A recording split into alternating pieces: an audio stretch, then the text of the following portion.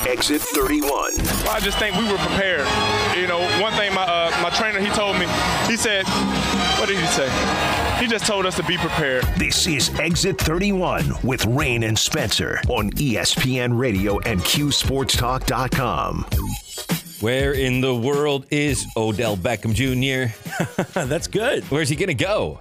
It's not Carmen Sandiego. You're Spencer Davidson. I'm Rain, and the glue guy is in studio. It is Exit 31. We'll chat with you at QSportsTalk.com. We're on ESPN Radio. Jim Boeheim is closing in on 1,000 career wins. They mentioned that, showed the graphic last night during the game against Lafayette that Syracuse obviously won handily, 97-63. And we did see the walk-ons. We were questioning that. I said, is it going to be a 10-point win, a 15-point win? You were like, higher. And yeah, they demolished them. But he's 101 wins short on the actual total that's represented because they took him away. And then Tyler Lydon, if you remember, back when Boeheim's Army won the tournament, had the shirt and brought that conversation back up then, and here we are again. Give him the wins back. This is the dumbest thing ever. You're killing me, Smalls, my airing of the sports grievances, what's bugging me. You want a kerfuffle? It's with the NCAA. Why does he not have credit for those wins? It's ridiculous. It is. It's ridiculous. It's you can't take those wins away. It's not like they didn't happen. It's not like people didn't witness them happening. You didn't take the losses away. Right. You didn't. No. But you can't do that. They happened. They happened. Suspension. You got suspension. You got fined. Like, what else you're going to vacate wins? You can't do that. It's the dumbest punishment ever. At some point, they got to do the right thing. They got to right the situation, give him the wins back. And you know he's going to coach long enough with Coach K retiring at the end of this season that he's going to break his record too. Yeah. Oh, credit goes to the Heim. It's the Boeheim show. Really, it really is. The Boeheim family. It's all about the Boeheims, man. So we had that. We had Jimmy come out in his first game and just hit everything. Scored, the first 8 points. What a way to debut and playing for your dad. After taking 3 years, Cornell, coming here as a grad transfer, getting it done with your brother. A couple of times I noticed, though, the team didn't get back on defense. Did you notice that, too? I did notice that. Did you notice that? I noticed that. Yeah. I mean, they were feeling the, we've got this in the bag. Take a seat next to Jim. Mm-hmm. Kind of felt that way when got to play defense. Jean-Paul Jacques was like, give me the ball, and then took the three. However, the loudest pop of the night was when he actually hit the basket. It was good to see him. He airballed that. It wasn't even a bad airball. It was a terrible airball. Yeah. Jim basically said, we'll get to some audio momentarily here. Yeah, that's not what he does. No. Yeah, use the backboard, I believe, was the famous quote. I think they brought that up a little bit earlier on Orange Nation. Pretty funny. I think Glue Guy, we've talked about this before. Yes. Didn't we have an open that had this in it? We did. This piece, this gem. This is Jim. Your Twitch is on, by the way. Hold on. Why does this happen every day and I don't touch anything? Can we call it user error? But I haven't touched it. I just opened it. I haven't touched anything else on the screen. It's just easier to blame you. That's weird. We get into the Matrix. But this is Jim Boeheim in practice dealing with Jean-Paul Jacques and him not making a layup. I'm sure you've all heard it by now. Too slow. Pick it up. Use the backboard, please. So let's find out what went right and what went wrong. I think that's a couple of things that we could take away from the post-game press conference after the first game of the season and the win against Lafayette. Here's Jim when he got started last night. We got off to a really good start, obviously early. Jimmy got some gaps in their defense. They're going to play the shooters. So he's able to get in around the basket. Our defense was good. They're a team that, scores a lot of points and can really shoot. I thought they really made us work defensively. I think it was a good game in terms of working on our defense, getting our movement down. Jimmy got a good start. Joe got open, got hot there. And, we make threes. It's hard to guard. But I think... we'll get to what didn't go well momentarily. Going Nostra Davidson, Rain Stradamus here on Exit 31, ESPN Radio, QSportsTalk.com, broadcasting from the Dunn Tire Studio. A little sound check to get us started. Some Jim Boeheim, the Heim post-game right now. Do you agree with what he said, or would you like to hear what didn't go well before you respond, Spencer? No, I think there were a lot of positives to take out of last night. Of course, it's the first game of the season. There are some things that they still need to work on, but overall, I was pleased with it. So I like hearing the positives first. I mean, one of the big things that we talked about in the preseason was their lack of rebounding. They're plus 18 last night. They were plus 18 last night, and they got 8 offensive boards. So overall, I'm happy with that aspect of the game. They shot the lights out, so I like that. So, no, overall, I'm pretty pleased. Do you like to see Cole Swider put the ball on the deck and get in the lane a little bit? Absolutely. Talk about he could score from all 3 areas, talking about how he thinks he's the best shooter in the country. Also, he picked up 12 rebounds. I like to see that. Did you like how many assists that they had and how they share the ball, yet there's so many scoring options? How about all of that? Yeah, I mean, between Buddy and Joe, I mean, Joe had 7, Buddy had 6 assists. Yeah. I liked them dishing the ball. It warmed my heart when you saw Buddy drive the lane and then kick out to Jimmy, who knocked down a 3, just like they drew it up in the home gym. I love to see that. There's no way they don't know where the other one is on the court at every single second of the game. There was a lot of positives last night, but here's what didn't go well from the Heim. A lot of good things we can learn from. Frankie and Benny didn't get back a couple times, and they beat us down the court for layups. That's something you have to learn. Cy, had a rough night. He got to the basket. He's going to make those. He just didn't make them tonight. Cole started poorly, but then he recovered and did what he can do. He can score. But, again, we had a really good first game. We got some things we can definitely work on. Passing's good. Rebounding was okay tonight. Turnovers were good. Okay, even though it's plus 18, because you have to factor in it's Lafayette. Mm-hmm. It's the Patriot League. Things are going to change, and quickly. This is not a cream puff cupcake schedule in the early going, as Jim has routinely been criticized for playing over the years. They didn't get back a couple times, and I'm like, that you don't want to see. But I will give you one more positive that was not addressed. Patty Casey at a 3. Patty Casey at a 3. The legend of Patty Casey continues. I'm very excited about that. You? Patty Cakes. Dude. I'm excited, man. When I saw him hit that, I immediately texted you last night, Rain. Yeah. I was so pumped because we knew there was going to be a Patty moment. And that's literally what I said. He hit the 3 and I went, dude. Yep. I just blurted it out of my mouth. Yep. Exit 31 ESPN Radio, QSportsTalk.com. Let me line things up for everybody before we dig back into this conversation. Mario Sacco with News Channel 9 joins us at about 2:15. Alex Sims from WSYR on the Accelerate Sports Complex phone line at about 2:30 today. We're expecting Garrett Schrader, QB1 for the Syracuse football team, to join us at 3 o'clock, maybe just a couple minutes after 3 o'clock. We do not have Mark Larson today, which we normally do at 3:15 on Sportscaster Wednesday. He's feeling a little under the weather, but he did text me a couple of comments from his mom about Aaron Rodgers. Ooh, that's right. Which is, as you know, is a regular conversation that we have with him. We will not get a food from him today that I know of, and I'm sorry, he should be good to go next week. And then our boy Jacob Payne's going to join us to preview Louisville. And we're going to go beyond Malik Cunningham. We'll take a look at the Cardinals, and of course, we need to avenge a 30-0 loss. That's clearly something that we'll bring up to Garrett Schrader. Even though he wasn't on the team, he's in the locker room, and there's a lot of guys that were, and you do not want to leave it like that with Louisville, especially if this is your final year in this program. That's for sure. All right, let's get back to the basketball game last night. Samir Torrance is another name I wanted to bring up. Didn't score, but I like some of the things I saw from him. What was your impressions of Samir Torrance? No, I did. I liked what he did too. He dished off 4 assists, had a trio of rebounds last night. The shooting is doesn't really concern me because they have so many guys on this team who can shoot. If he's not putting up points every night, that doesn't really concern me. What I really want is his playmaking abilities, and I think he did a good job. Plus he had to be nervous. He's a Syracuse guy, from Syracuse, grew up going to the Carrier Dome.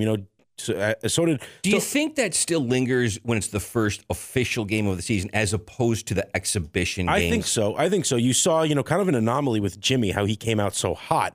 But remember, Jimmy also hit his first ever collegiate basket right in front of the Syracuse bench when he was playing for Cornell. So he's got the clutch gene. Yeah, I was going to say he's not worried about playing at the Dome, but the mental toughness. Yeah, but a guy like you saw it with Swider too. He was a little too amped up.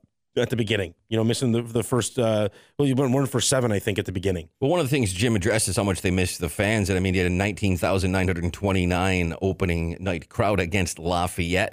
Otto's Army student section was in full force again. But on the subject of Samir Torrance, this is what Jim said after the game. He can push the ball up the court. He's a good defender. This was, as badly as he can play. He missed an easy jumper. He missed 2 layups. He'll get there. He'll get into it. He's going to have opportunities to drive because they're going to be playing. They're not going to leave the wing guys. So he's going to get opportunities to get in the lane and to make plays. And he'll get better at it. He'll get better at it. Yeah, it's new. You forget, too, they're new to the system. They're learning the 2-3 zone. As we all know, it's complicated. It's not a simple 2-3 zone. There's a lot of moving parts to it, and you've got to learn the nuance and the angles and everything else, and they'll do all of that. That's for sure. But John Bowles 3. I got to hear the comment, and you need to hear the comment. Pretty funny. This is just kind of classic Jim Boeheim. No, it's not really. He can't shoot. So I don't know why he would be shooting that 3. He has never taken one in practice that I can remember. He'll figure it out. He can make the short jump shot. He's a good player, good passer, good ball movement guy. He's been working hard in practice. He's still he's not up to speed yet. He gets in the game, and he's back lingering by the 3-point line, and I'm watching this, and they pass to him. I'm like, there's nobody near him because nobody scouted John Bolajak to take a 3. You think he gets in the game, he's just kind of sitting there. He's like, we're up by a lot. Mm-hmm. I'm Absolutely. here. And I mean, he waved everybody away. And it wasn't even like Lafayette was really like, we're not going to close out on him as a shooter. And then he's like, bleep it. I'm doing it. And he knew Jim was probably just burning a hole in the back of his head, looking at him going, don't do it. Don't do it. Don't do it. He's going to do it. And he did it. And it was terrible. And that's exactly what you expected that shot to look like. Yeah. But he did it anyways, and he didn't care. And he probably won't do it again, but it was kind of funny. Yeah. I have to admit it was funny. It made me laugh. I'm like, oh, man, he's really going to shoot that. Yeah. It's like watching Ben Simmons take a 3. Oh, just painful. But it made for a fantastic moment. It's going to be one of those moments that you remember. And how great was it when he actually hit the shot, though? That was fantastic. And the place went nuts. The place went absolutely nuts. I'm here for that every single time. The fans enjoyed it. Here's more comments from Jim post-game. Little sound check, your Exit 31, ESPN Radio, and QSportsTalk.com. Hey, we matter to him. I thought the energy has been really, really good in there for the football games. And, it takes a while to get back into it for basketball. But, I think... it's good to have fans back, and it's just so much more what it's all about. And last year was hard, and as I've said many times, I give the players a tremendous amount of credit. So there you go. Oh man, I just also laugh at this is the last thing I wanted to address on the game. Obviously, we'll talk about it more throughout today, but the fact that everybody thinks that Buddy and Jimmy don't get criticized. Did you see the piece Mike Waters, he talked to Jimmy and Buddy the other day. Buddy basically tells everybody, just say yes. Just say yes to my dad. Mm-hmm. And also trying to figure out, I can't call him dad when I'm on the court. I call him coach. I don't even know. I just try to get his attention. You don't even try to say his name. You just try to interject yourself in the conversation. But he does criticize his sons because they're just players to him when he's coaching. And I think they've done a pretty good job. Well, first of all, answering the nepotism claims, because clearly they can both play. They have both contributed. Absolutely. They can play at this level, and they play at a high level. And that's the thing. They're proving it. They don't have to say anything. They just go out and play well. You shut everybody up, Spencer.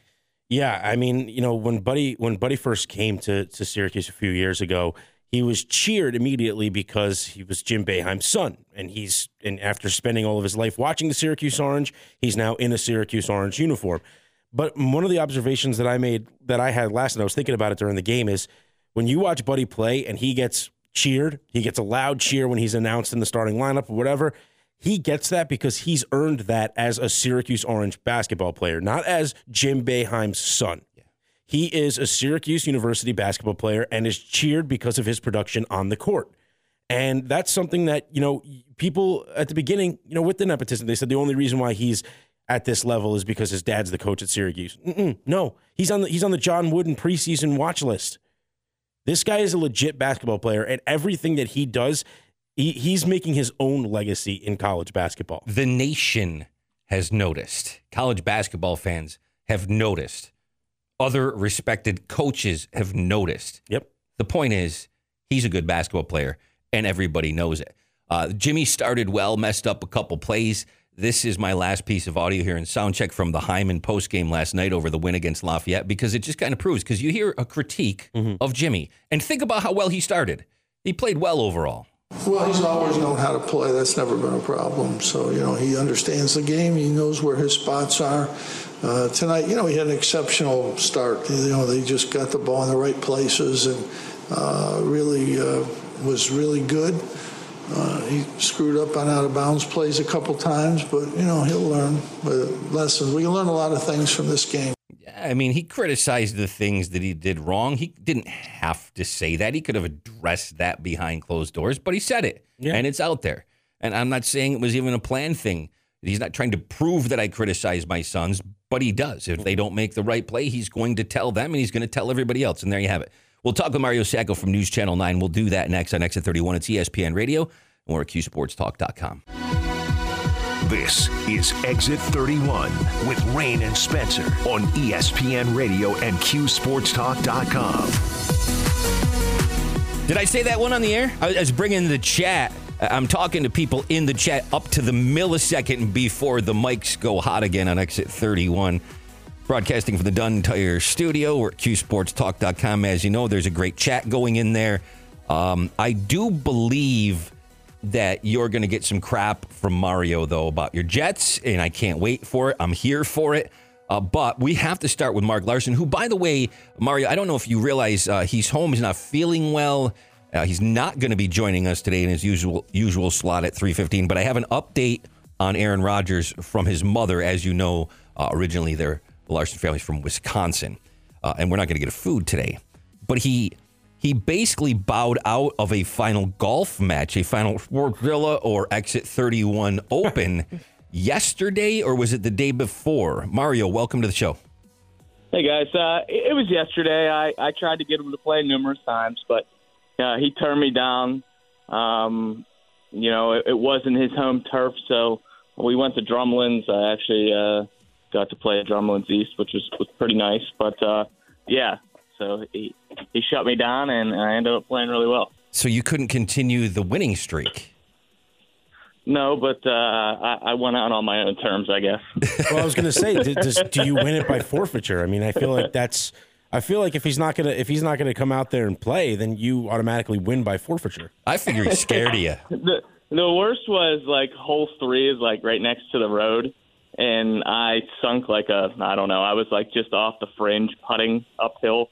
And it went in, so probably about a 35-foot birdie putt. And I just laughed because no one was there to see it. And I was like, does this even count? I literally FaceTimed Larson right after I did it and said, you're not going to believe what I did. So I just needed some confirmation about my golf game. But no, I had a great day. Another nice course to play in the area. So we have this thing called the kerfuffle that we get to every day, where who's got beef in the world of sports. It's the Morris brothers and the Jokic brothers today. Pippen and Jordan. We're going to talk about that. Cassius Marsh versus the NFL, the Packers and Rodgers. Something Jay Williams said we're going to talk about. But if we bring the kerfuffle in here right now with Mario Sacco, News Channel 9 on X31 on ESPN Radio and QSportsTalk.com, and I say Jets, Spencer Davidson, Mario, have at it. You put all this hype around one guy and he gets hurt by his his pinky or jam his wrist or whatever, and another guy comes in and throws for 300 yards. I did see he is getting the start this week in White, so they took a picture of Jets camp today or practice, and there were still 4 quarterbacks, on the field warming up, and it's just I don't know. I feel bad for an organization that invests all that money into a first string quarterback. You draft one, and you got a guy named Mike White from Western Kentucky under center now. Mario, if you could, I wish we had a close up of his face with the QSportsTalk.com cameras. You can kind of see it, but there's a glare from the windows. But he just has this, like 10 thoughts. He wants to say things that he can't say on the radio right now. Spencer, I think the Steelers quarterback position is awful right now as well, so I have no room to talk. Roethlisberger can't throw the ball more than 20 yards downfield, but at least we're winning football games. It's like a Jack in the Box right now, and I'm kind of spinning the wheel slowly for you. You say you didn't make it any better with that comment. You made it worse because you basically said how even with a terrible quarterback, you're still winning, and we're not. And your response? Well, I'm just saying. I mean, Mike White, it's the most Jets thing to happen where you celebrate that Mike White game win, and then he throws a nice touchdown pass on Thursday. It's a short week. You don't even get a full week to celebrate it. And then he throws a touchdown pass, and you're like, all right, yeah, maybe this will be a good game too. Maybe and then you see him on the sidelines, like shaking his hand or not being able to grimace throwing a football. And I was like, you've got to be kidding me. I mean, Spencer, I grew up with the Jets and, my favorite Martian, Curtis Martin, and, those guys. And, they were a formidable team to go up against. And now this, head coaching turnover, and it starts under center. I mean, you can't find a quarterback to put under center, and that's been the problem. Yeah. I think Zach Wilson, and I almost called him Zach White. I almost pulled a Rain and said the wrong last name. Guilty. But Zach Wilson, I do think he is going to be a good quarterback. I think he's having difficulties adjusting to the speed of the NFL, and I think Mike White, having taken more reps over the years against NFL defenses, albeit in practice, I just think he's able to read it a little bit more at the speed that it's in. I think, look, Mike White's going to continue his Pro Bowl season coming up this weekend on Sunday. Stop. And I think Robert Saleh will end up winning Coach of the Year because I think the Jets are going to turn the ship around. Mario, should I have the glue guy cut off his microphone with his nonsense? Stop his mic. I'm just saying, how do you build around a team? You have a good quarterback, but you got to have a good offensive line to protect them. And, when you're sitting duck back there, that tends to not be in favor of having success. He's trying to will this into reality. It's like he's gaslighting us. No, believe what I'm telling you about my Jets. Let's move on to SU hoops or football for that matter. Enough Jets talk for one day. I'm down with that. Mario Sacco, News Channel 9, X31 ESPN Radio and QSportsTalk.com. I'm glad you brought that up. Hey, man, 19,000 fans last night. John Bolajak makes a basket, airballs a three. The legend of Patty Casey continues when he made that three. We saw the Boeheim brothers get theirs, Cole Swider, and just so many positives in the season opener against Lafayette. What was the best part of the game for you? The way Joe Girard played. Besides going 5 for 5 from three-point range, he is managing the game so much better. Maybe, one time he chucked it where, he thought he was hot. But other than that, I thought he managed the game well. So obviously Jimmy Boeheim's story was pretty cool, scoring the first 8 points. Girard finding him on a 3/4 of the court alley-oop, so to say, early in the first half was pretty neat to see. But how Girard played in that basketball game really impressed me. The game came to him, didn't force anything, and he understands that he's got weapons around him, guys. Like when you can pass the ball to your left to a Cole Swider or Buddy Boeheim on your other side, you got a lot of options to go to. Him coming off screens, hitting threes at the top of the arc was fun to watch. Did you see enough defensively, or I should say as far as rebounding, that when you get into the tougher part of this schedule, which we alluded to earlier, is coming quick this year, even prior to officially getting into the ACC and conference season, did they improve enough based on what you saw against, the Cream Puffs in the exhibition season, that you're not as concerned moving forward? Not yet. I still need to see a little bit more. I was impressed. What impressed me the most was the way that they attacked. If it wasn't the defensive glass, the way the guys attacked the offensive glass. Sure. The way Cole Swider was getting to the offensive boards. Frank did a good job at times getting to the offensive glass, creating second chance opportunities.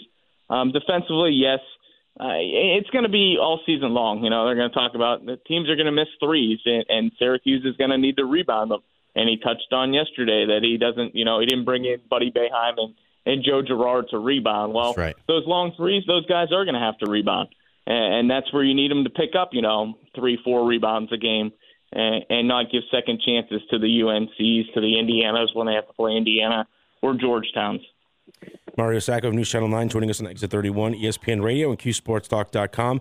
Mario, what about the ball movement from this team? I mean, they looked like the ball movement, there was crisp. They looked like they had been playing together for much longer than just a few weeks here. 25 assists team-wide. I mean, were you happy with just how the offense was moving around? Yeah, and like I said, I think that starts with Joe and putting the ball in guys' hands and being unselfish and knowing that, I don't have to. A lot of times in the years past, it was a lot of isolations. Give O'Shea the ball, see what he can do. Give Tyus the ball, see what he can do. This year, this team can score in bunches, and you saw that last night. That a 3 here, a 3 there, and all of a sudden it's a 9-0 run or an 11-2 run, and they got teams on their heels. They're very unselfish. They got guys that can score, and what's impressed me is the inside game of Jimmy Boeheim, of how the touch that he has around the basket. He can shoot with his right when he gets in the lane. He has many weapons, and it's fun to watch here early on. I understand that they're playing Lafayette. Let's talk this, when they go to the Bahamas or when they face, a better team. And they might get a good game on Sunday. Drexel, albeit they put up 100 against a Division III school, I think Drexel will give them a little better test leading into the Colgate game and then obviously the Bahamas. I'm just going to make one quick statement. Right now, at least for the next handful of games, the right move is to start Jimmy Boeheim, by the way, over that freshman named Benny Williams. He's not quite ready to start yet. And the block Benny had that he sent, halfway to Krause Hospital was impressive, coming across and swatting the guy. But he's got learning curves. Exactly. And I was there before the game, obviously, for News Channel 9. And Red was working with him constantly on, one step, putting the ball, getting in the lane, and using his size to go up over people and shoot his jump shot. And, you see little flashes of brilliance from him that you saw. I just think Jimmy right now, his game is so, mature, I guess is the word to use, is the reason he's in there. And you saw Benny played a lot of time in that basketball game. He went to a lineup with it that Jimmy was on the floor with Benny. So, obviously it's a fluid situation. We're only one game into the start of the regular season. Excellent use of fluid situation, Mario. Listen, Mario, I got to take a break like 2 minutes ago, but I have to ask you one last thing. Manning cast curse caught Josh Allen, didn't it? Wow. Yeah, that was a total lackluster performance all around. And all season long, these teams talk about, next man, next game. We only look at the next game. Well, I think Buffalo was looking ahead, peeking ahead a little bit of things, and it snuck up and bit them. There's some big problems on that offensive line. They can't run the football, and, Josh Allen hasn't been protected over these last couple of games, and it's led to a couple of losses. Thank you so much, Mario. We appreciate you, my man. He's with News Channel 9. Joins us about 2:15 every Sportscaster Wednesday. It's X31. We're on ESPN Radio and QSportsTalk.com. We'll be joined by Alex Sims next. This is Exit 31 with Rain and Spencer on ESPN Radio and QSportsTalk.com. Alex Sims. What did she say to us off the air, Spencer? She loves being on. The best guest we have today, right? Most important. Most important. Most important. VIP. You following Mario Sacco. I know it's not a great lead-in, but we love you, Mario. He knows we're kidding. But the fact remains, he actually went out and golfed yesterday, and Mark Larson didn't. And then he came up with some excuse that his girlfriend was in town or he was hanging out with her. And then they kind of had this Twitter kerfuffle. They were going back at it. It was funny, wasn't it? Oh, it was great. We were laughing at it after we got off of the air. Well, it was happening even before and during Exit 31 right here on ESPN Radio. So we were funny. It's funny how I was going to say it's funny how he said he birdied a hole, yet no one was around to witness it. So do we believe this or?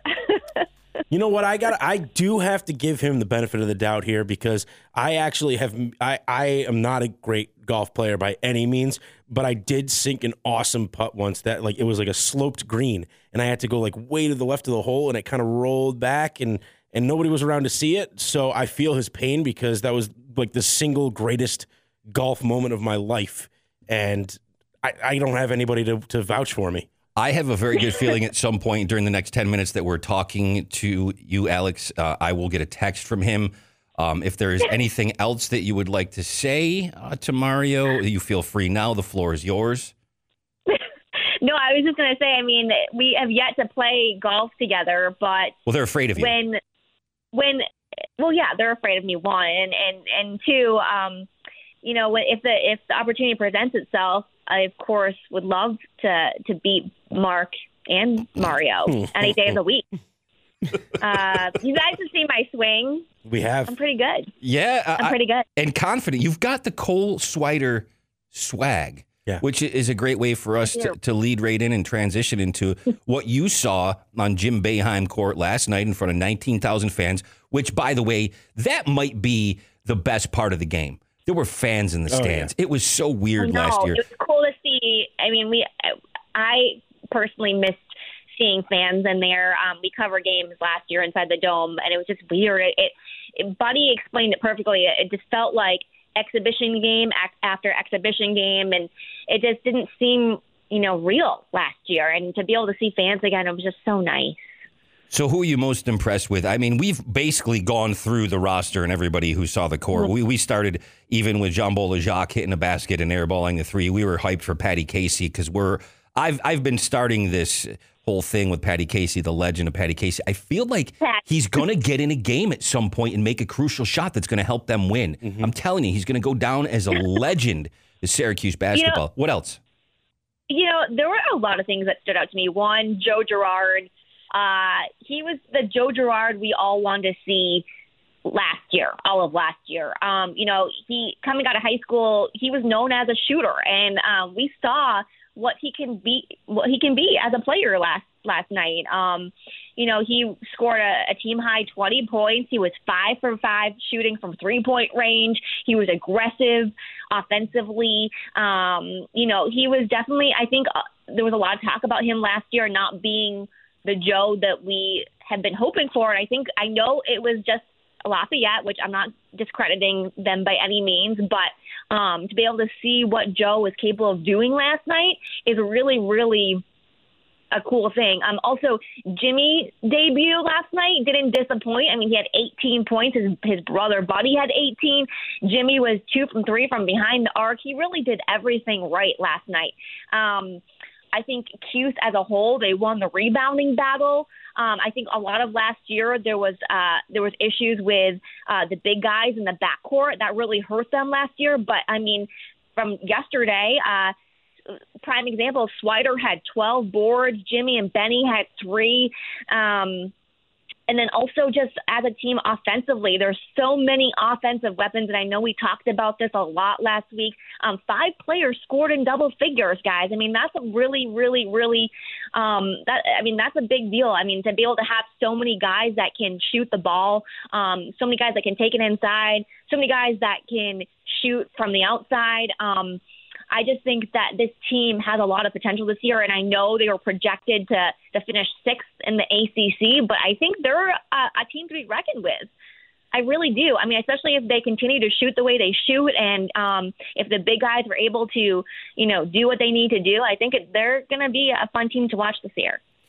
Now, you spoke about the fact that each of the starters actually had double digits points, but at the same time, there were 25 team assists. So with so many guys who are able to shoot the ball, does it give you a lot of optimism about this offense that there's some unselfishness there? Guys are finding their teammates. It's not just everybody trying to isolate or everybody trying to do it themselves. I mean, it seems like kind of everybody's going to get theirs.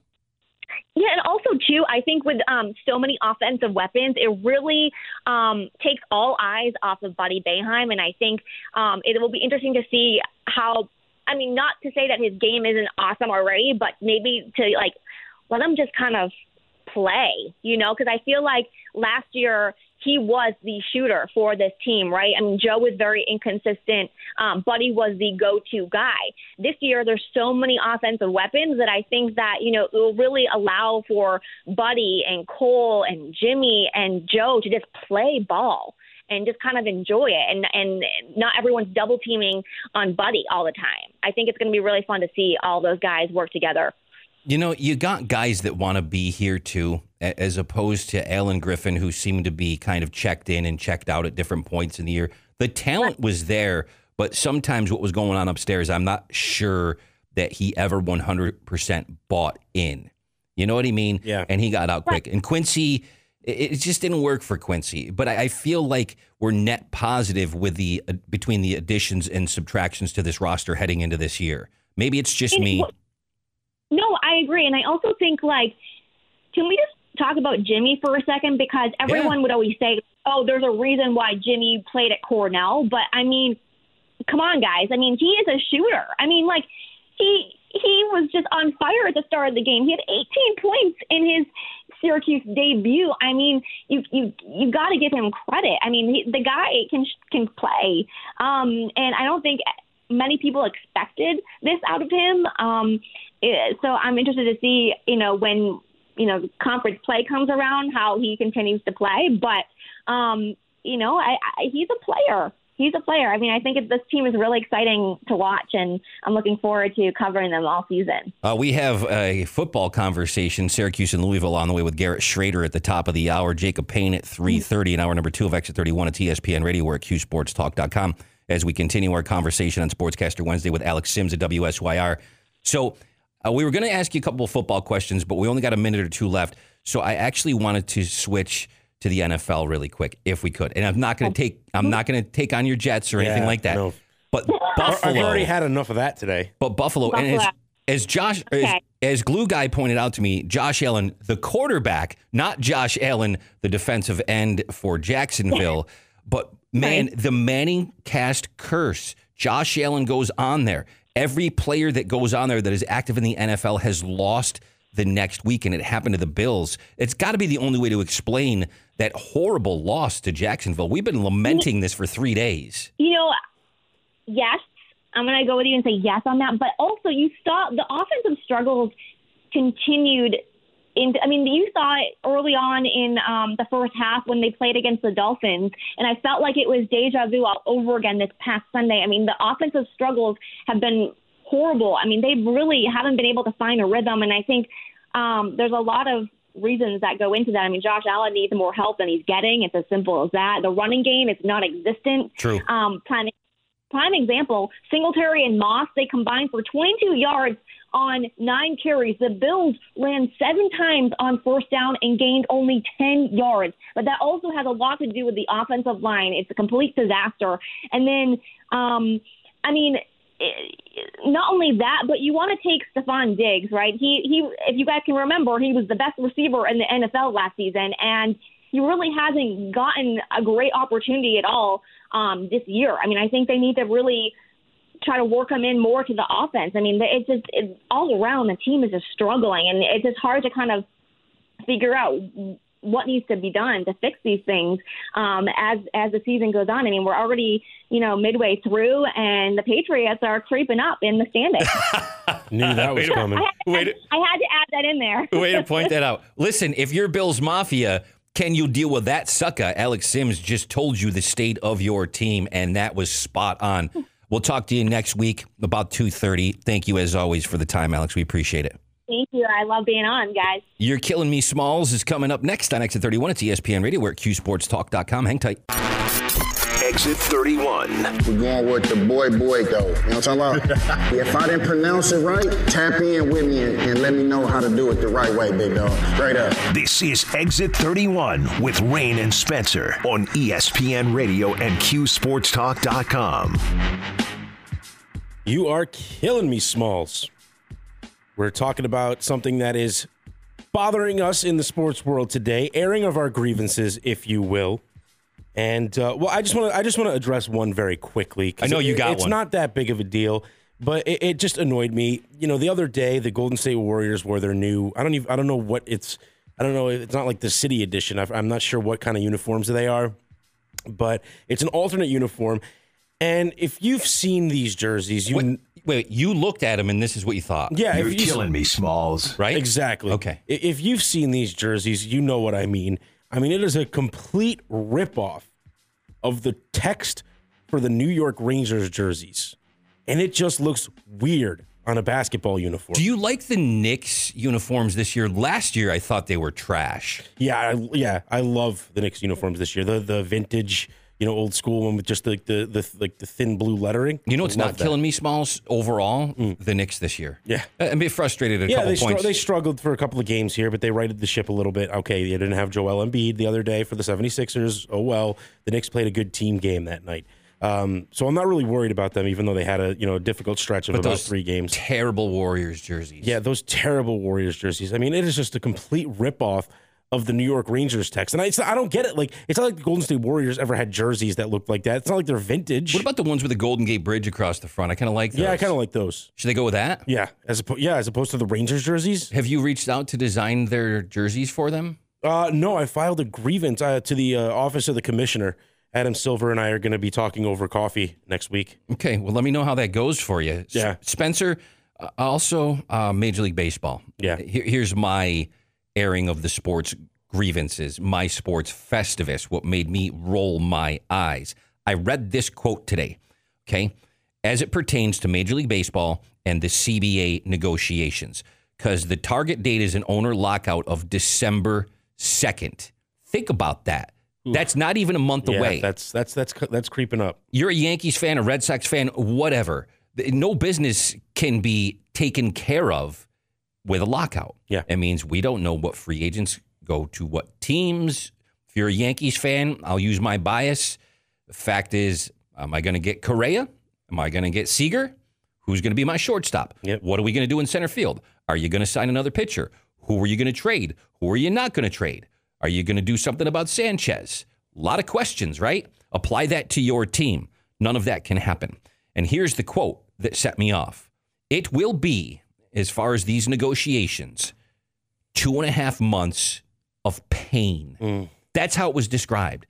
Didn't I just bring this up yesterday, or maybe it was Monday, but in the past couple of days, right here on Exit 31 on ESPN Radio and QSportsTalk.com, I said that. I'm like, this is bad. Yeah, and I have no faith in Major League Baseball, and specifically with Manfred, because MLB, just every time something good happens, 2 or 3 negative things are happening within the game itself. It's one step forward. It feels like 3 steps back every time. They don't have any equity built up. They have no credit built up. Nothing that makes me go, yeah, you're going to handle this properly and you're going to, in good faith, get through this because it's better for the game. Right. What a terrible time with all of the other issues Major League Baseball has to have a stoppage or a strike of any kind. It's bad. And when I read that, that does not make me... I don't think 2.5 months is a good estimate. It could be worse. It could be longer than that. That's what I see. If it's going to be that bad to negotiate to get through to spring training and hopefully have it done in time by the middle of February, they're going to be good to go? No. I don't have faith that they do. No, I think you're going to start the season late again, if that's the case. Only this time it won't be because of the pandemic. I mean, it would be an absolute nightmare for MLB. I said this yesterday here on the air. The fact that it's after having a shortened season for COVID, not having a full 162 game season, the interest in baseball among the younger generation is already kind of waning.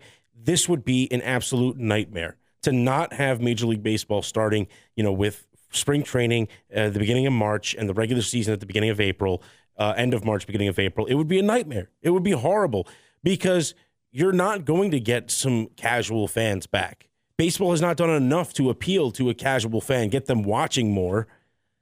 And so you're gonna say you're gonna have no product to put out there for months during the season. Can't do anything. Nothing. There's gonna be no interest there. I mean, at least when the pandemic was happening, I mean, nobody was able to do anything at all. So and the MLB was navigating, trying to figure out when are we going to start. There was still news coming out. We're going to try for this. We're going to do this. The World Series is going to look like this. But if you have nothing able to happen, there's no conversation around Major League Baseball. There's no trade rumors. There's no rumored free agent signings. There's nothing other than negative, day after day. No progress, no progress, no progress, no progress. And you know what? People will find other things to do. That's what I'm saying. I mean, it's especially once you get into the summer, if you're not playing, I mean, people are going to go outside. They're going to do their thing. They're not going to have baseball games on. They're not going to worry about baseball games coming back. We got to take a break right there. Garrett Schrader, QB1 of Syracuse football, will join us next. I will ask again if he's worked on anything for beard care as far as name, image, likeness is concerned. We'll address the nickname of Grizzly Adams. And yes, we'll talk to Garrett Schrader next. And Exit 31, ESPN Radio, and QSportsTalk.com. This is Exit 31 with Rain and Spencer on ESPN Radio and QSportsTalk.com. Time to welcome in the starting quarterback for Syracuse men's football. I had to specify that. Yeah. Because, they got a ladies team, too. That'd be awesome, It's not a lot of ladies playing football. That'd be awesome. Garrett, how are you today? Thanks for taking some time to join us after the bye week. How are you feeling physically? It's got to be nice to let some of the bumps and bruises heal up a little bit. Absolutely, man. We've been getting after it hard this week, though. I mean, because we're a little bit ahead, and we put the pads on Sunday, so we're getting a little sore now, but it'll lighten up as we go to the back half of this week. What do you do outside of, say, what the training staff and the medical staff tells you to do to take care of your body, especially late in the season with a bye week, a little bit later than maybe you'd prefer? Then again, I don't know, maybe you like it at this point or this juncture of the season, but what are some things that you have done throughout your career to take care of your body? Because you're obviously a mobile quarterback and you're going to take more hits running the ball as much as you do than your average quarterback. I mean, we do a lot with that stuff, but at this point, probably the biggest thing for, I know, almost everybody around the country is trying to keep up their body weight and not lose any more weight. So I've switched my diet a little bit towards this back half. I stopped focusing on eating real healthy and more trying to, like, me and my roommates, we dogged this big apple pie this week, and I've been trying to just eat anything, a bunch of fried. I mean, if I ate how I did yesterday for the rest of my life, I'd probably be dead in 20 years. But packing on the calories and trying to keep our weight up as high as we can going into as the season drags on. Man, I wish that I could eat like that and be fine and be able to play a football game later in the week. I try to keep weight off, not put it on. I was going to say I can't keep weight off, but so one of the things that has been kind of the talk a little bit lately is Dino Babers referred to you as Grizzly Adams. First of all, do you know the reference? And second of all, what do you think of that comparison? I do, and I greatly appreciate it because it's not the other two generic. The other ones were getting old. I got a lot of Tom Hanks Castaway. That's the number one. And then the second one is Forrest Gump when old boy's running. Yeah, but Garrett, you take yours isn't as unkempt as theirs. Yours isn't as wild as theirs. I'd asked you last week if you were looking at some beard care product for name, image, likeness, make yourself a few bucks. I'm going to keep asking you that until we get you a deal with something. That's pretty funny, though. I would go Grizzly Adams. We've got to find a better beard reference for him. Grizzly Adams is pretty good, man. I mean, Grizzly Adams has an iconic beard, so I feel like that's a major compliment. Garrett, what do you do when you hear him, reference yourself as Grizzly Adams or Damian as Bambi, or he throws the nicknames and the movie quotes out there? Do you guys get them all, or just sometimes you have to explain them?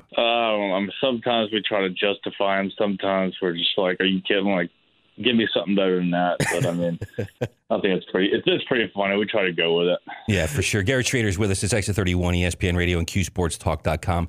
I'm glad we were able to have a laugh and bring up Dino in a lighthearted sense. But I want to ask you a question you've been asked a million times, but I want a fresh answer on this with where we are in the season. Why Cuse? Why Dino Babers? What is it about Dino, when you entered the transfer portal that won you over and now you're here? I think the biggest thing was just they recruited me hard, showed a lot of interest. That's all. I mean, there was a great opportunity for me to come play here, and Coach Babers is a really fiery coach, very passionate, and really enthusiastic. So kind of all those factors combined with the opportunity to be really explosive. I saw the potential in last year when it reflected. I mean, all the pieces were here. So just kind of being able to put that together, and there's a great group of guys, but that's probably the biggest thing. I just seeing the potential and knowing what we were capable of is the biggest thing, and that's why I chose to come up here. Garrett Schrader, QB1 for the Syracuse Orange football team, joining us on ESPN Radio and QSportsTalk.com. Garrett, a little bit earlier, you mentioned how you guys were really getting after it this week at practice, and you guys are getting a little sore. I mean, how has practice looked, though? Because, do you find that maybe you got to knock a little rust off? You guys had momentum going into the bye week. Do you feel like you've missed some time here, or do you truly feel refreshed and ready to go? No, I mean, some days are going to drag on, but I feel like it came at the right time. It was good to be on the other side, seeing the team you're playing against kind of have a rough stretch playing conference teams, and I mean, for the most part we feel healthy, but we're happy where we're at. We're a lot farther ahead in a week, and I mean it all kind of happens fast, but I mean we are full pad, sun starting Sunday, so the best thing is that we feel like we're ahead of schedule, and I mean. There was definitely a little bit of rust, but as the week goes on, we're sharpening things up and figuring out what we like and we don't like, and we're confident with our game plan going into this weekend now. It's a tough year for Syracuse football last year. The one win, specifically against Louisville, a 30-0 loss. You clearly were not a part of that team, but a lot of guys were. You got your guys back. You want to get back in there, and you want to avenge that loss. There's got to be a little motivation, because 30-0 does not look good. No, absolutely not. I mean, there's a lot of things that go into last year, especially as the season drug on. But I like we're at a good spot right now. We got a lot of momentum coming off 2 back-to-back conference wins, and we're doing all the right things. We're keeping our heads down and working, and just trying to stay healthy and make sure that we know it's going to be a dogfight this weekend, and it's gonna be a close game. It's gonna be exciting. It's gonna be fun, and we feel like there's gonna be some points scored, but it's gonna be a great challenge, and they do a lot of good things over there. They got some talented players, so it'll be good as it'll be a fun game to watch. The loss of Carlos Vettorello and Trevor, and the status of Chris Elmore. A few key guys on this team that next man up has to be a thing heading into this Louisville game. How are you guys addressing the loss of those players? Those guys are all of those names are they're very important guys to our offense and to our team. But we expect to hope to see Rhino back here shortly. But I mean, as things just like you said, next man up, there's got to be a little fall off, and the guys getting the job done. But we have a lot of faith in the guys stepping in, and we just got to keep working and playing hard. That if we do that, that'll give us a chance to win. A lot of the fans right now are kind of looking at get to 6 wins, get to bowl eligibility. Obviously, as a player, you want to go in and win every game, but how much of that getting to that 6th win, getting bowl eligibility is on your mind at this point? Or is that something that you really totally put out of your mind and it's just play the game? No, I think there's a lot of emphasis on, especially this week. We look at that 6th number, but this week, the biggest thing is going 1-0 this week. So we know if we do that, it'll accomplish kind of both of those goals, and then we'll worry about the rest of the games later. But Louisville's on our mind, and that's what our sights are set on, and we fully expect to go in there and come out with the W. We're talking to Garrett Trader, QB1 of Syracuse football here on Exit 31 ESPN Radio and QSportsTalk.com. Now you're taking a look and you're scouting Louisville. C.J. Avery is a name, their middle linebacker, that jumped out to me, somebody to keep an eye on. Who else are you going to be focusing on when you're making your reads and you're getting through the RPOs on the field, trying to decide what to do? Who have you looked at that Syracuse fans should key on? They got a lot of guys that kind of interchangeable and fluid. Their defenses, I mean, they run an Oaks defense kind of similar to ours, a lot of moving parts, a lot of different things they can do. But I think the biggest thing is just keying their safeties and just their overhangs, being able to read their defense out. But, I mean, they do a lot of good things, got a lot of moving parts. But, I mean, I like our plan. It's built in so we can have success. So that's our plan going into this week, and just making sure we're on the right calls and going out and playing hard and fast. Garrett, we actually have a question in the QSportsTalk.com chat, and people want to know just how do you feel the passing game element of your game is coming along? Obviously, we saw a couple of games ago you were able to get it done late with the arm. Just how do you feel like that side of your game is developing as time goes on here? I feel like we got it right now. We're not necessarily doing everything that we have the potential to, and we're more focused on winning right now than trying to be as explosive as possible. But I mean, we got all the pieces we need for the future going into next year. to absolutely have a more balanced offense. But I mean, as we could finish out this year, especially this week, we're gonna do what it takes to win. And whether that's in the air, I mean, we could do it in the air right now, as you've seen. But I mean, all that stuff will develop and come as another year in the offense. But as of right now, I mean, we have the ability to do it both in the air and on the ground. But we're gonna do whatever it takes to win. And with our plan, we feel like we're able to do that. I just feel good, and you're very relaxed in your answers. I don't sense any anxiety about this. It's just, let's get through these next few days, focus, kick off, noon, get out there, beat Louisville, get to that 6th win. Bowl eligibility's there. Everything else takes care of itself, right? So our final question for you today, Garrett. By the way, everybody listening, Garrett Schrader, about 3:05 for the next couple of Wednesdays after today on Exit 31 on ESPN Radio and QSportsTalk.com, which is where I'm going to go back to the chat. Matt in Manlius wants to know, what is your favorite food and your favorite place to get takeout here in Q since you've gotten here? Well, that was a curveball. Yeah, there you go. I got one more for you. Hard-hitting questions, man. I mean, I'm a comfort food guy. So, I mean, steak, mashed potatoes, or fried chicken, mashed potatoes, gravy, green, all that stuff, coleslaw. And that's my go-to. But takeout, as far as takeout goes. And pie. Yeah. I mean, I think I'm a big Tully's guy as of right now. But just basic Chipotle, probably. I mean, that's easy, fast. Well, I can't get you any beard care products for name, image, likeness, but you might have had a couple of right there that you just name dropped. That's very funny. There was one more. Somebody wanted to know, if you make a bowl game and win it, will you shave the beard? I don't know. I mean, I don't put a timeline. I know I used to shave every New Year's, clean shave, cut my hair and my beard, but I think I might have to keep it for the winter up here because it would come in handy. Yeah, I was going to say, you probably had to buy a couple of coats when you decided to transfer up here to the Northeast. That's for sure. Thanks for taking the legitimate questions. Thanks for taking our chat questions. And thanks for doing a kick butt job. I can't swear on the radio so far. We'll talk to you next Wednesday. Thank you, Garrett. Appreciate you in the time. Sounds good. Thank you all. That's Garrett Schrader, QB1 of Syracuse football. X31 ESPN Radio and QSportsTalk.com. Our kerfuffle's next.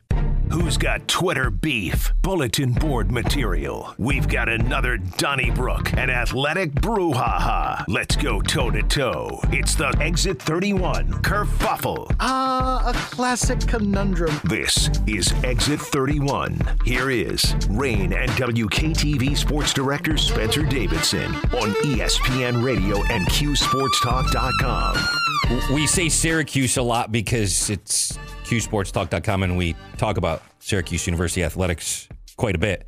We say kerfuffle a lot when we give you a segment called The Kerfuffle, which is people out there in the world of sports that have some beef. There's a little tension between them, and that's the gist of it. Morris versus Jokic. A one-game suspension? That's what came out of that for the reigning MVP. You know what? Markieff was wrong in what he did. Yeah. It was a flagrant foul. Yeah. It wasn't necessary. No. There was no need for it. But when you retaliate, of course, you pay the consequence. They were both wrong. Both of them. They were both wrong. I don't agree with blasting him the way that you did because, listen, that's a big man hitting you from behind. And I don't care how big Markieff Morris is. That doesn't feel good. But it got interesting because then Twitter got involved. The Jokic brothers... His brothers created a Twitter account just to troll Markieff, and Marcus Morris jumped in before Markieff actually did. So it's like a WWE match now, and they're going back and forth. They both needed to pay a consequence, though. It's on video. I don't know if you realize this.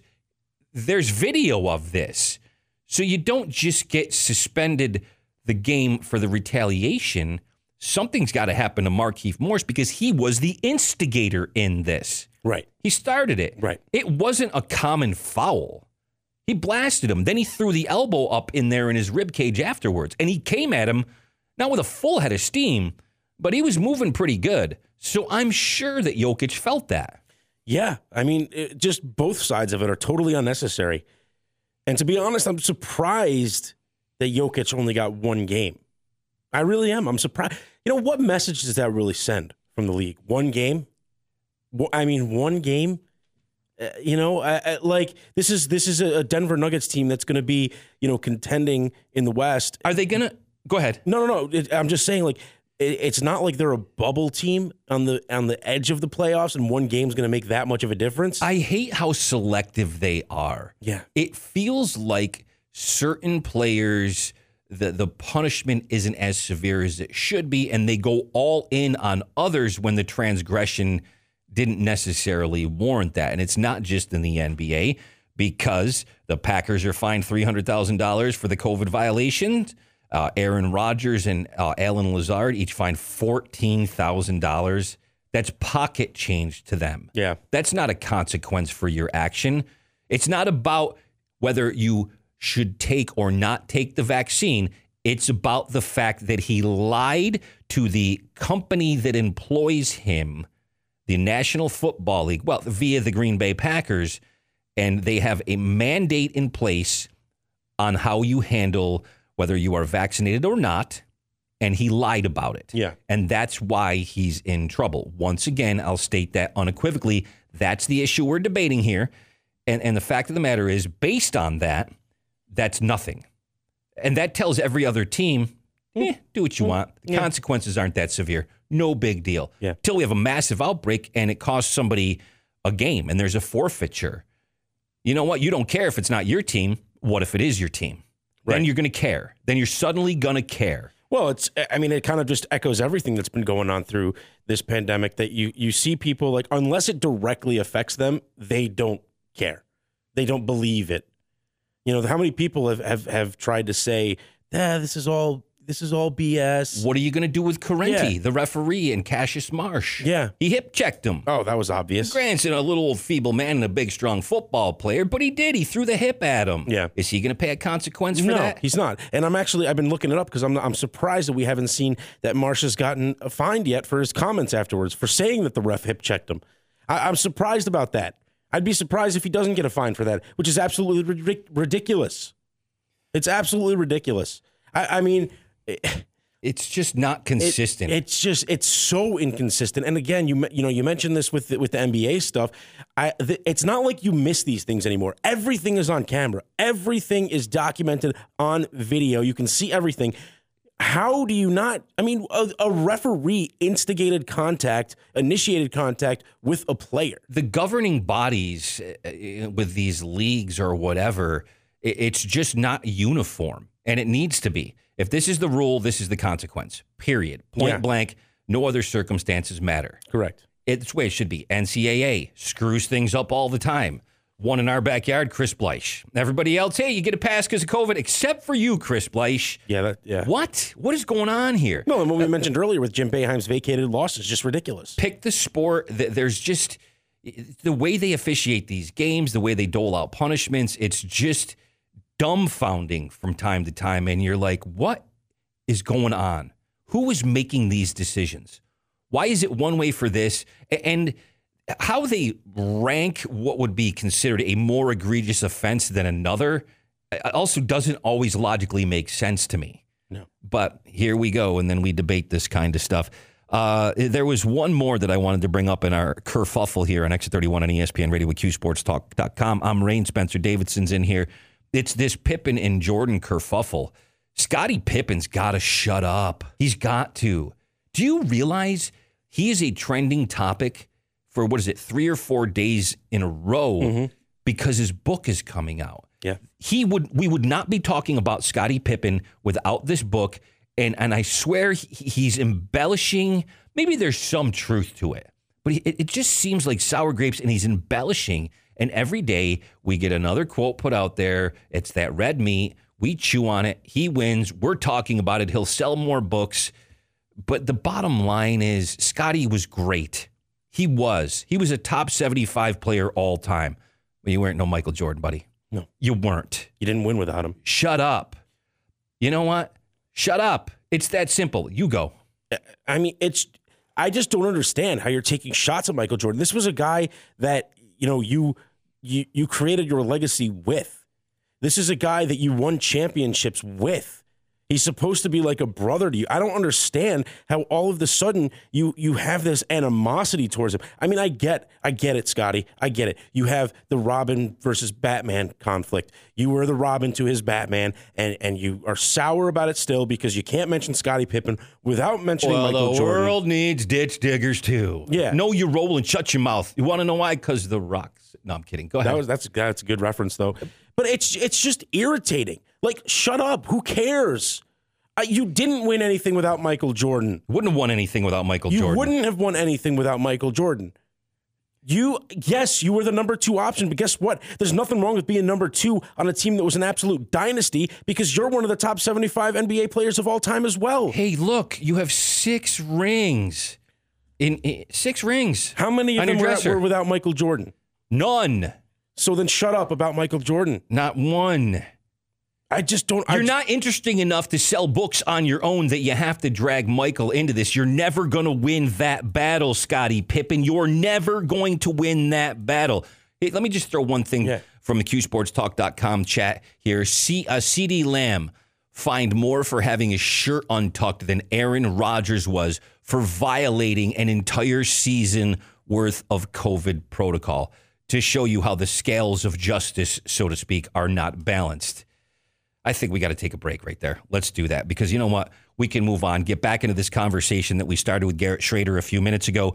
We'll continue it with Jacob Payne. We'll give you a little bit more of a preview of Syracuse football against Louisville on Saturday at noon right here on Exit 31, ESPN Radio, and QSportsTalk.com. This is Exit 31 with Rain and Spencer on ESPN Radio and QSportsTalk.com. It is time for No Pain, No Gain.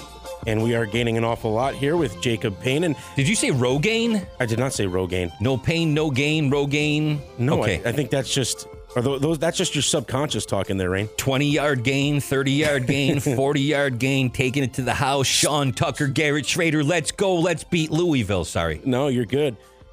But your father, Papa Payne, has what Rain is calling his own version of the Sean Tucker tweets that we look forward to every Wednesday. Does he consult you? Does he consult you on what to talk about in his tweets, or is this just totally Papa Payne's doing? No, I don't think he's consulted me on any decision ever. But what this is he goes ahead and he fires it out, and he's pretty pleased with himself. So what he does is he copies it and pastes it, and then sends it in an email to me, so I know what is being said. Just so you know, this is how I'm setting the tone for your interview. So good luck, son. So you preview the Papa Payne comment in the QSportsTalk.com chat. That's awesome. I don't think it's a preview. I think after he sends it, he copies it. And by the way, this is what I'm sending. It's already out there. I get to know after the fact. Syracuse football fans and Josh Black and everybody looks forward to the Sean Tucker tweet. I look forward to your dad's comment in the chat. So listen, we want to take a look at Louisville, and we can talk Malik Cunningham clearly, but we want to look a little bit beyond that. So before I specify offense or defense, a couple of key players that we should keep an eye on based on what you've looked up. Well, certainly Malik Cunningham is the alpha and the omega when it comes to that Louisville offense. But if you want to look elsewhere, Louisville has a pretty decent running defense. They're good against the run. They're only allowing 130 yards on the ground per game. That means they have a lot of athletic linebackers that can flow from left to right. They have a skilled safety players that can come up and stack the box when they have to. Although when you really break it down, I think those numbers against the run are a little bit deceiving. The truth is they haven't faced a rushing offense like Sean Tucker and Garrett Schrader. Absolutely. The teams that could run got yards on the ground. Teams like Wake Forest, teams like Florida State, teams that know how to run the football, they're able to get, close to 200 yards on the ground. So as good as they are against the run, I think they are going up against a completely different test on Saturday when Syracuse comes to town. Any concern over the fact that Louisville's has averaged 457.8 yards per game over the last 5 contests? Also, we can't seem to beat them recently, and we need the front 6-7 really. We need help. The entire defense has got to find a way to contain Malik Cunningham. That's really what it boils down to. But we had pointed out a little bit earlier, you got some guys with some sack potential, whether it's you Michael Jones, Kingsley Jonathan, etc., that seem to be wreaking a little bit of havoc in the backfield. We need those types of numbers in order to contain him. And Syracuse defense has enough to do that so that we can outscore them? Absolutely. This is, without a doubt, an explosive offense. Malik Cunningham is getting yards on the ground. He's getting it through the air. He leads the team in not only passing but rushing as well. So he is a true dual threat quarterback. There's no doubt about it. But when you look at Malik Cunningham, one thing you notice is even though he's a great runner and even though he's a competent and confident passer, what he's not necessarily good at is throwing on the run. He's a guy who has thrown 5 interceptions this season. He is coming off an ankle injury, which certainly slows him down and makes him less lethal. He was sacked, a lot. Sacked 4 times last week against Clemson. And I think the Syracuse linebacking core, you mentioned Mikel Jones, they are athletic enough to where you can have a linebacker spy Cunningham on every play without having to bring in a safety and take someone out of pass coverage to be able to contain him. So fortunately, yes, you do have those athletes in the linebacking core that can stay with him and make his life a little bit more difficult. So do you expect to see, the Louisville loss was 30-24, do you expect to see a score in that range or something a little bit more similar to what Syracuse did against Clemson, which was the 17-14 loss? I've kind of heard both. It could just be, a shootout, a track meet, or a little bit more of a defensive game when it's all said and done, Spencer. I mean, where are we going?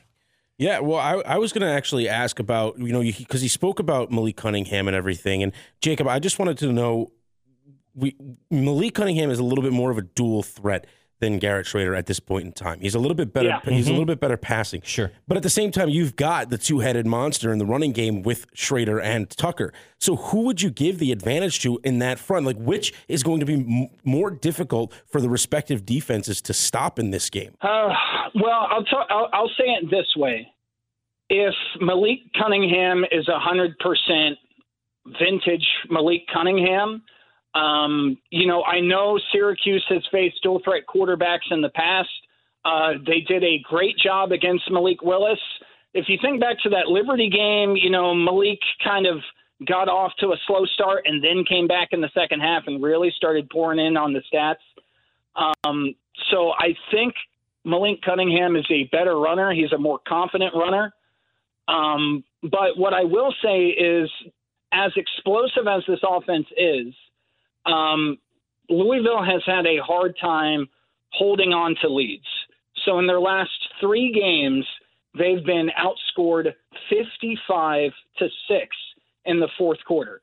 So for whatever reason, when you get to that money quarter, when you get to the final frame, the offense slows down, and that defense, which, if you look at the stats, is great against the run, it wears down. And when you think about a rushing offense that can wear down opposing defenses, there's no one better in the conference than Sean Tucker and Garrett Schrader at wearing down and grinding down a defense. So if Syracuse can avoid getting off to the slow starts that they've had in recent weeks, and if they can stay within striking distance going into the fourth quarter, I think that running game can assert its dominance and close out close games and get the W. Yeah, it's like when you have a dual threat backfield, and it's a couple of running backs. You got your starter, you bring your backup in.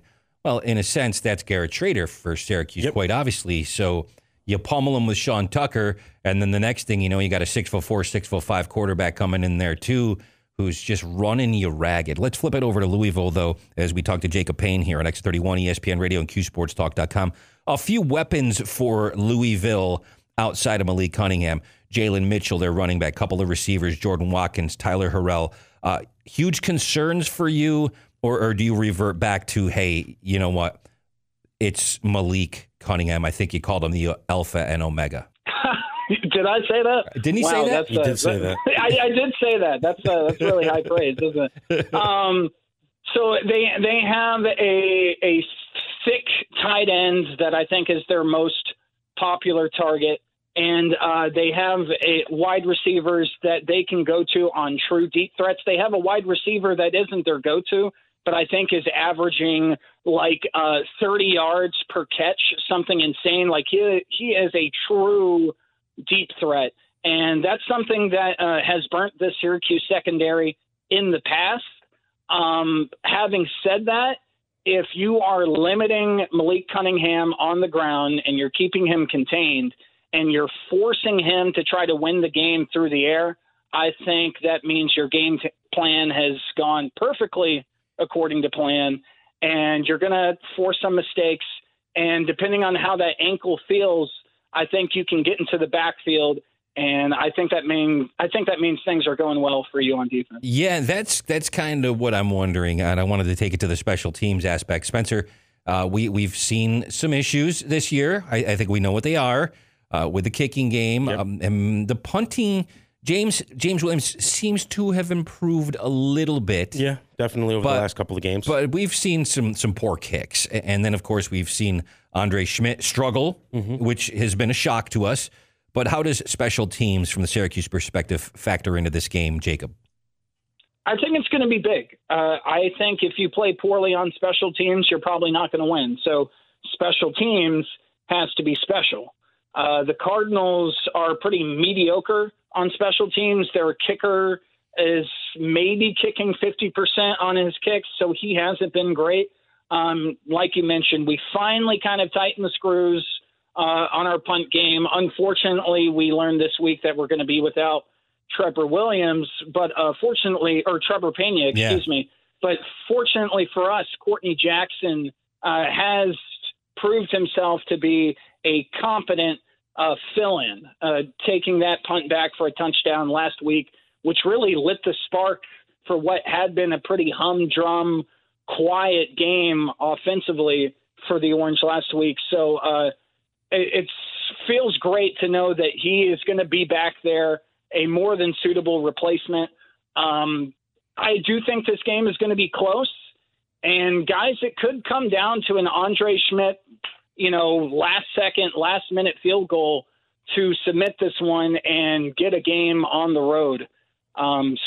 Special teams are going to be huge. Yeah, and I'd like to see Dino Babers get one over Scott Satterfield. That's all I'm saying. Jeez. You hate when you played a guy a couple times and you got no wins against him whatsoever.